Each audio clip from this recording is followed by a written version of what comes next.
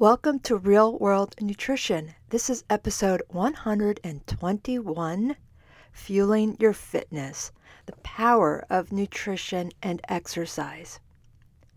Hi everyone, welcome to the latest episode of the Real World Nutrition Podcast on Fueling Your Fitness. I am Shelly Rael, the host and founder of Real World Nutrition. And today I want to address fueling your fitness, but also include some myths about exercise and nutrition and the power of nutrition when it comes to exercise. Now, many times in pursuing a healthier lifestyle, people tend to focus on exercise and don't always think about the fitness, or I should say the fueling of that fitness or the nutrition. So we focus on those activities that make us sweat, that make our muscles sore. We challenge our muscles to make them stronger. We challenge our heart and our lungs for endurance. And I talked about all of these things in last week's episode 120, about physical activity and the FIT principle and the various types of physical activity. But for various reasons, people often overlook nutrition as it works with our physical activity. So I want to address first some crucial aspects or common misconceptions that might hold you back from achieving your fitness goals when it comes to as it relates to nutrition, and address some of these myths that I often hear to set the record straight. Now, when I say I often hear some of these myths, I've mentioned this in past episodes. I do teach classes at my local community college, and the one class that I teach every single semester is an intro or a 100 level sports nutrition class. And so I am a part-time instructor. Sometimes I teach more classes than that, but this is where I get information from people, from the public, about some of these misconceptions about nutrition and exercise. So number one, this is one of the more enlightening things that students get out of my class, is that you can't out-exercise a poor diet. So one of the first things I ask students when they start the class is, what are their thoughts? Why do people think it's okay to skip the nutrition component? They can find time to be at the gym. They can always find time to work out. But then they suddenly don't have time to properly fuel their bodies. And this is one of the things that people tend to think, is that if you exercise, you're good to go and you don't need to think about the nutrition. And of course, exercise has many, many benefits to your overall health, but it cannot compensate for an unhealthy relationship with food. And no matter what your age is. So some people have this idea, well, in your teens and 20s, you can get away with it. Sure, but it's going to catch up with you much sooner rather than later. So your body does need proper nutrition to function optimally. And relying solely on exercise to offset poor dietary choices is a recipe for frustration and not having a good relationship with food. So finding balance between nourishing your body through food and engaging in physical activity is important. Now, here's the other myth that comes up, or the misconception that comes up. So I get this a lot too, is healthy eating takes a lot of time. Oh, it takes so much time. It's so much faster to get convenience foods. Well, convenience foods aren't always unhealthy foods. If you're talking fast foods, possibly. But here's the thing. Healthy eating does not have to be time-consuming. Some people, as I've said, will spend hours at the gym, but then all of a sudden don't have time to prepare nutritious meals. And when I see people spending hours at the gym, I'm talking about I'm in and out in 45, 60 minutes. I go there, get my stuff done, and want to be on with my day. And I see people who've been on one, maybe two machines that whole time I'm there. 45 minutes or an hour in two machines, because they're resting for 5-10 minutes between their sets. And I'll just let you imagine what they're doing between those sets. So anyway, I go off on a tangent there. But with proper planning, simple recipes, you can create wholesome meals without sacrificing much time. So while I'm not a fan of this, I certainly encourage people to try this, is consider batch cooking or meal prepping on weekends. When I say I'm not a fan, I'm a fan of it for the people who like to do it. I'm not into that. I just don't care for it. It's nothing wrong with it. It's just not my personality style. But I do have my meal planned for the whole week. But if it's taken me 15 minutes to cook some salmon in the oven, I could do a whole bunch on the weekend or do chicken and salmon on the weekends if I wanted to. And anyway, it's, 30 minutes tops there, and that would be from preheating the oven to eating it. So again, I know this is my experience, but look up things. There are quick and nutritious recipes. And investing some time in planning your meals is an investment in your health that can yield long-term benefits. And this is one of the key areas of the Real World Meal Planning course, is talking about how it doesn't have to be time-consuming to eat healthy.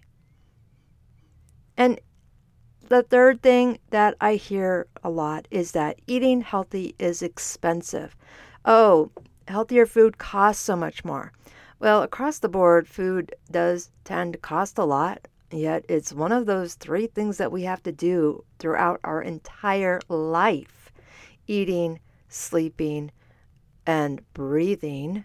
We do this from the moment we're born practically until practically the end of our lives. Just varies based on how you're going to leave this world. But anyway, this is the thing, is people have this idea that they have to go to specialty grocery stores to buy healthy food, which is absolutely untrue.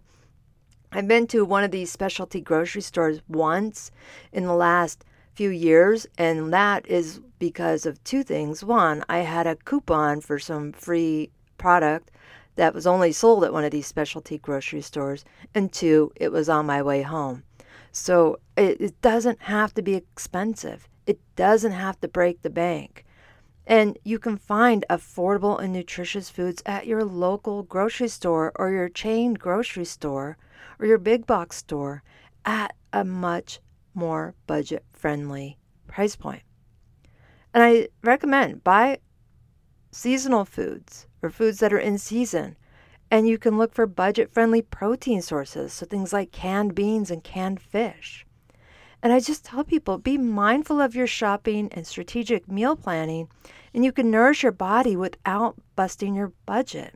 Again, this is one of the things I address in the Real World Meal Planning course. So these are some misconceptions that's for anybody fueling your fitness or just fueling your body overall with not considering your fitness routine. These are things that are crucial for building a sustainable and effective approach to eating. So let's address the approach to understanding diet and exercise. So diet and exercise, boy, fitness and the synergy here between diet and physical activity is undeniable. So your diet isn't just about the calories you consume, but consider that it's the fuel that powers your workout. So I say, if you imagine a car without gas, assuming it's a car that still takes gas, you're not going to get far. You just won't. And that same applies to our bodies. And as I've said in prior podcasts, diet and exercise are 2 sides of the same coin. You cannot have one without the other, even if you don't realize it. If you're not fueling your activities with food, you're not going to get far.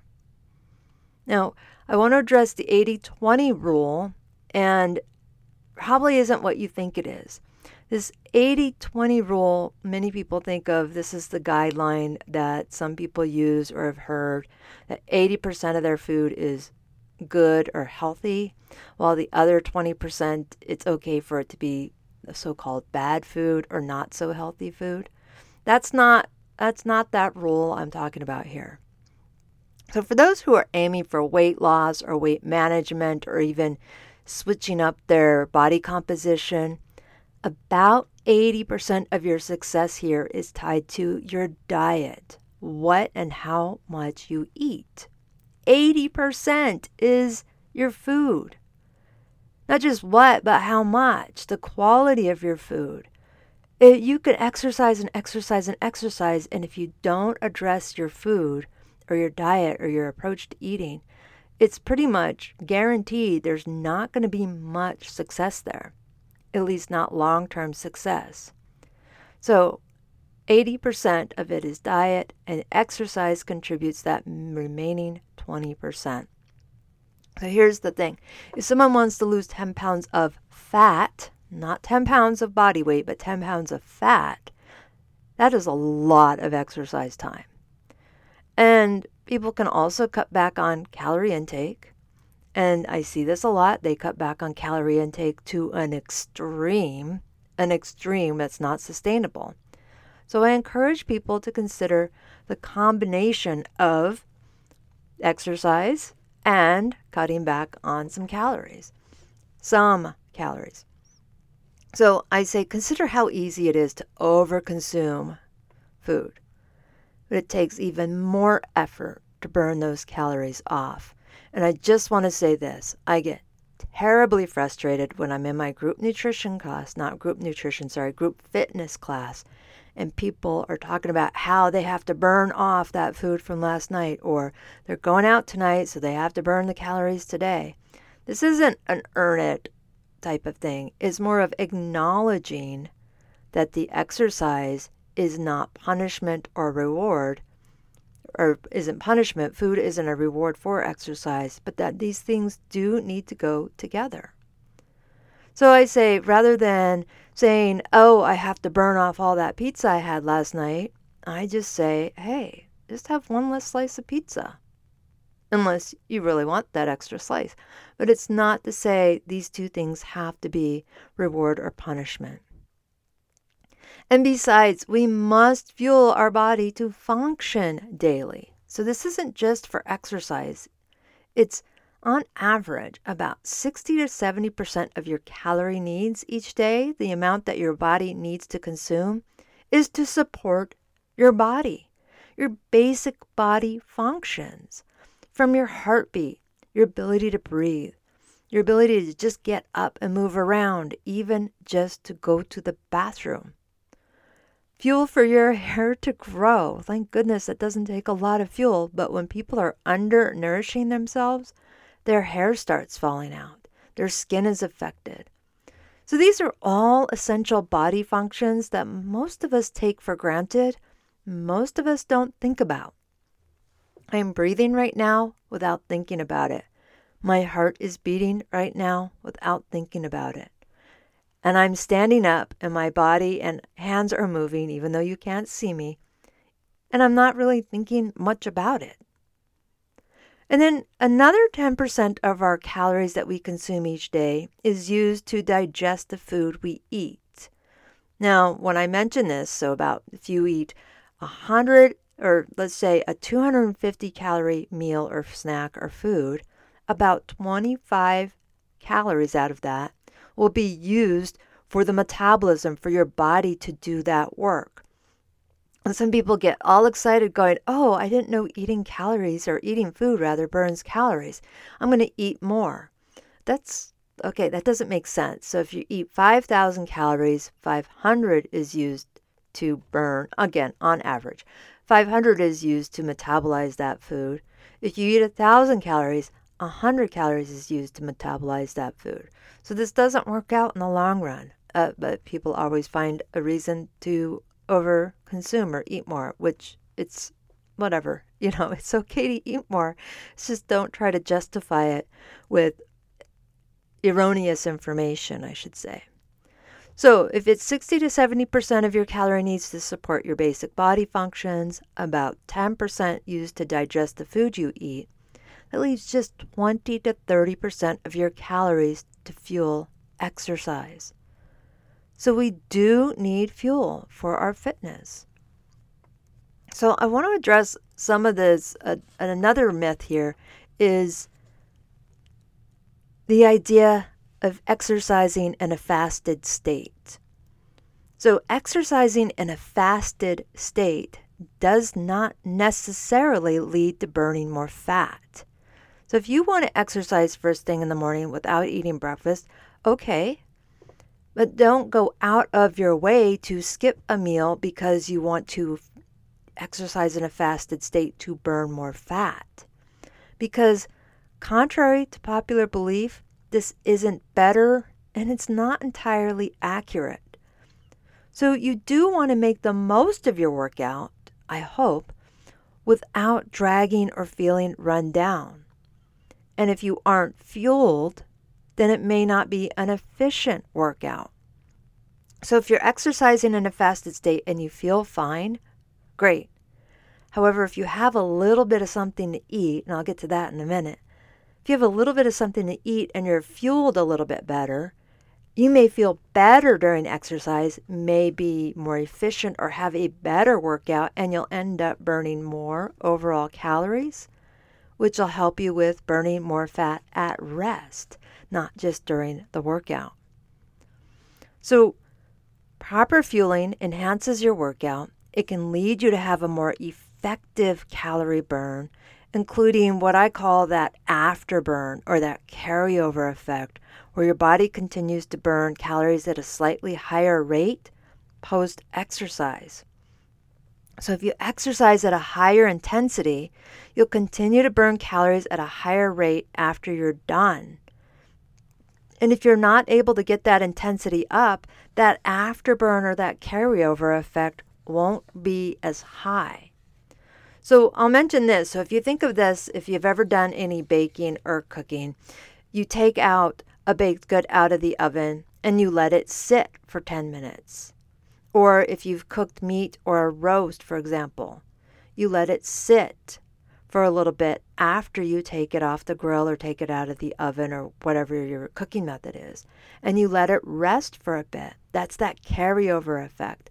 So even though you're not still cooking it, there's still cooking happening. So that's what happens when we exercise at a little bit higher intensity. You're going to burn calories at a higher rate even once you're done with your exercise. And if you're not properly fueled, you may be slogging along on the treadmill or barely able to lift the weights that your body really could if it was fueled properly. And you're not going to be efficient with your activity. So consider that. You may not like eating beforehand, but if you have dinner the night before and you work out first thing in the morning, that may be enough. But if you're working out at lunchtime or after work or in the afternoon, or maybe even a little bit later in the morning, consider having something to eat about 1 to 2 hours beforehand and see how your workout feels. Fueling your workout. It may feel differently and hopefully feel better. So I'm not talking about while you're on your way to the gym to eat something, but like I said, a couple hours before. Now, pre-workout nutrition, important thing here, carbohydrates take the lead. Now, one of the first things I want to say is skip the pre-workout supplement, which is costly, and it's mostly a whole bunch of stimulants, unnecessary, and potentially dangerous because it can increase your heart rate and cause nausea and vomiting. So I have students do a report and presentation on specific dietary supplements. And the number of students who want to do a pre-workout because they feel they can't work out without a pre-workout, and then they tell me the stories of the things that they have done, felt, and experienced when taking pre-workout, greatly concerns me. Yet it's a free country. They're entitled to do what they want to do. I've had students who are 17 where they've had to have their older sister or brother buy their pre-workout for them. So already a red flag right there. Others who said they didn't feel the effects quick enough, so they would take a second dose and then proceeded to throw up. And this is not just caffeine, but it's other stimulants mixed in. Now, I admit I will have coffee before I do my workouts, not right before, but an hour or so before. And that's not even necessary, but just saying, we don't need to have some kind of supplement to get us into workout mode. So here's the thing. To optimize your workout, focus on your pre-exercise nutrition. As I said, ideally consumed about an hour before your session, your workout. And you'll need to find what works best for you. So some people can eat an hour prior to the workout, where others may need a bit more.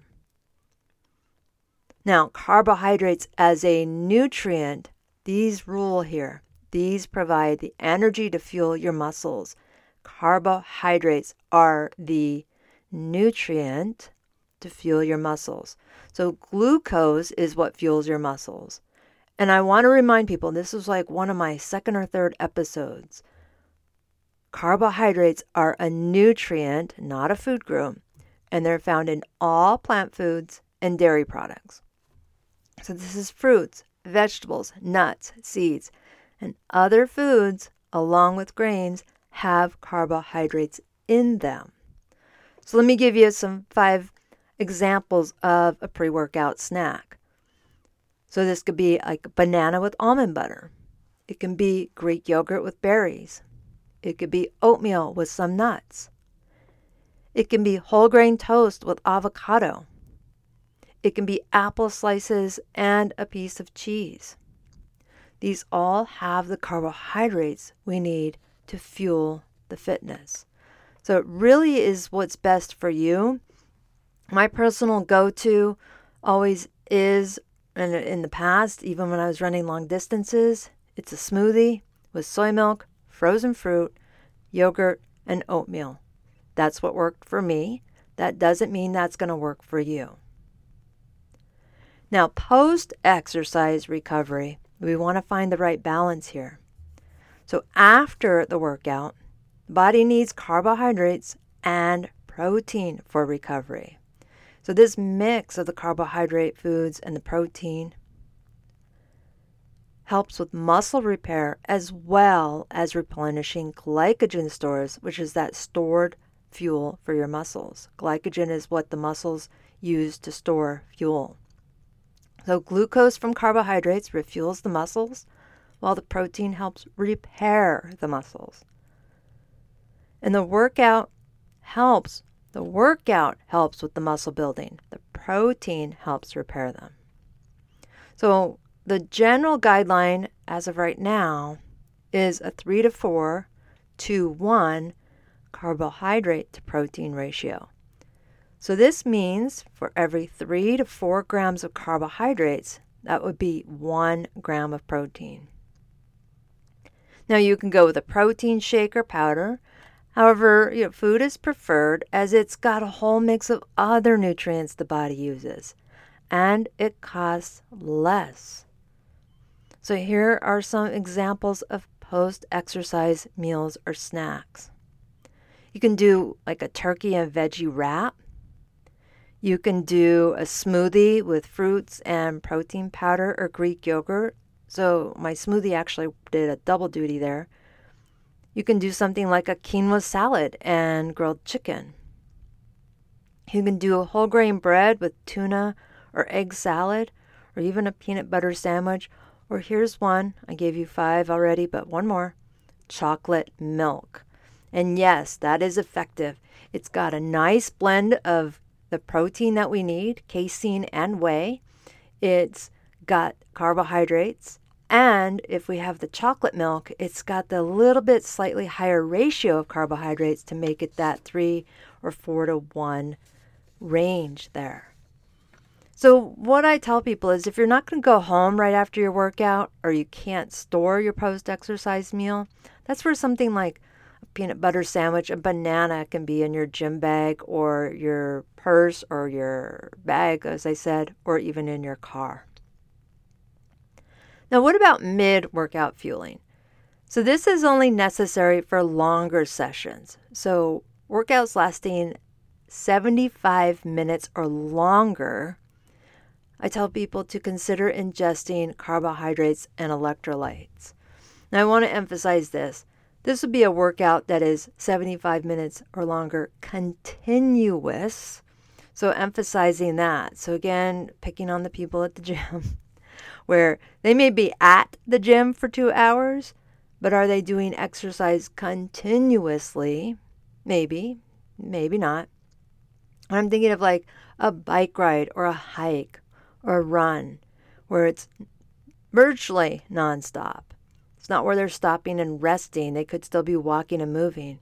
But anyway, that mid-workout fueling helps with sustainable energy, helps refuel the muscles, and prevents fatigue.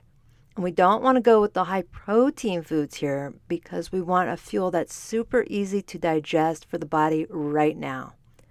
So this could be something like energy gels or a sports drink. And people complain they're high in sugar, but that's actually the point. Or, having something like an easily digestible snack like pretzels or dried fruit. And even snack-sized candies can work. So if you have leftover candy or, you don't have to have leftover, you can buy it at the store any time of year. But that would even work because that's where you can get a quick shot of sugar or glucose, so to speak. Now, I'll just mention this. I was on a run one time and I was supposed to be out there for 90 minutes. At the 60-minute mark, I'm like, I feel good. I don't need to refuel. And about 10 minutes later, boy, I was paying for it. I knew better, but even though I felt good, I was like, I didn't do it. And even though I had something, it was too late. I was tapped out of energy and I had to literally walk. I was ready to have somebody call somebody to come pick me up. So I took my fuel source at that 75-minute mark when I really should have done it at 60 minutes. And it probably took me another half an hour to get home. So it was almost 2 hours I was out there when I was only supposed to be out for 90 minutes. So lesson learned, and I just want to say, even those of us who know better don't always do it right. Now, the one other thing I want to mention about fueling fitness is that this isn't so much a fuel, but the most overlooked nutrient, I shouldn't say most, often overlooked nutrient is water or hydration. It is the most important thing to consider with our fitness. And I just say, let's get a special shout out to fluid, water. Staying hydrated is paramount and crucial. It's crucial, but we've got to find balance. This is not the case where more is better. More is only sometimes better, but there is such a thing as too much water. So a condition called hyponatremia is caused by low sodium levels. By definition, hyponatremia is low sodium in our blood. And it can occur for various reasons, but it can primarily be from excessive water intake that dilutes the electrolytes in our body. So signs and symptoms can include nausea, headache, confusion, and in severe cases, it can cause seizures.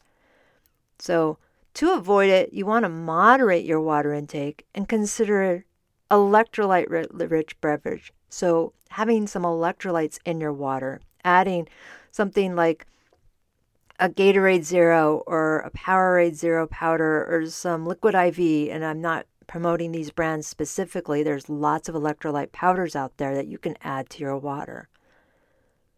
Now, on the flip side, dehydration is also concerning, so don't stop drinking fluid because you're concerned about hyponatremia.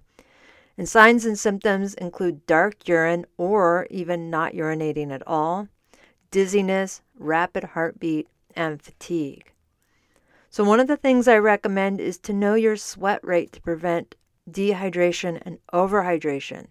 So what you can do is weigh yourself naked before and after exercise to see what the weight change is, and it's only going to be fluid changes in that one bout of exercise.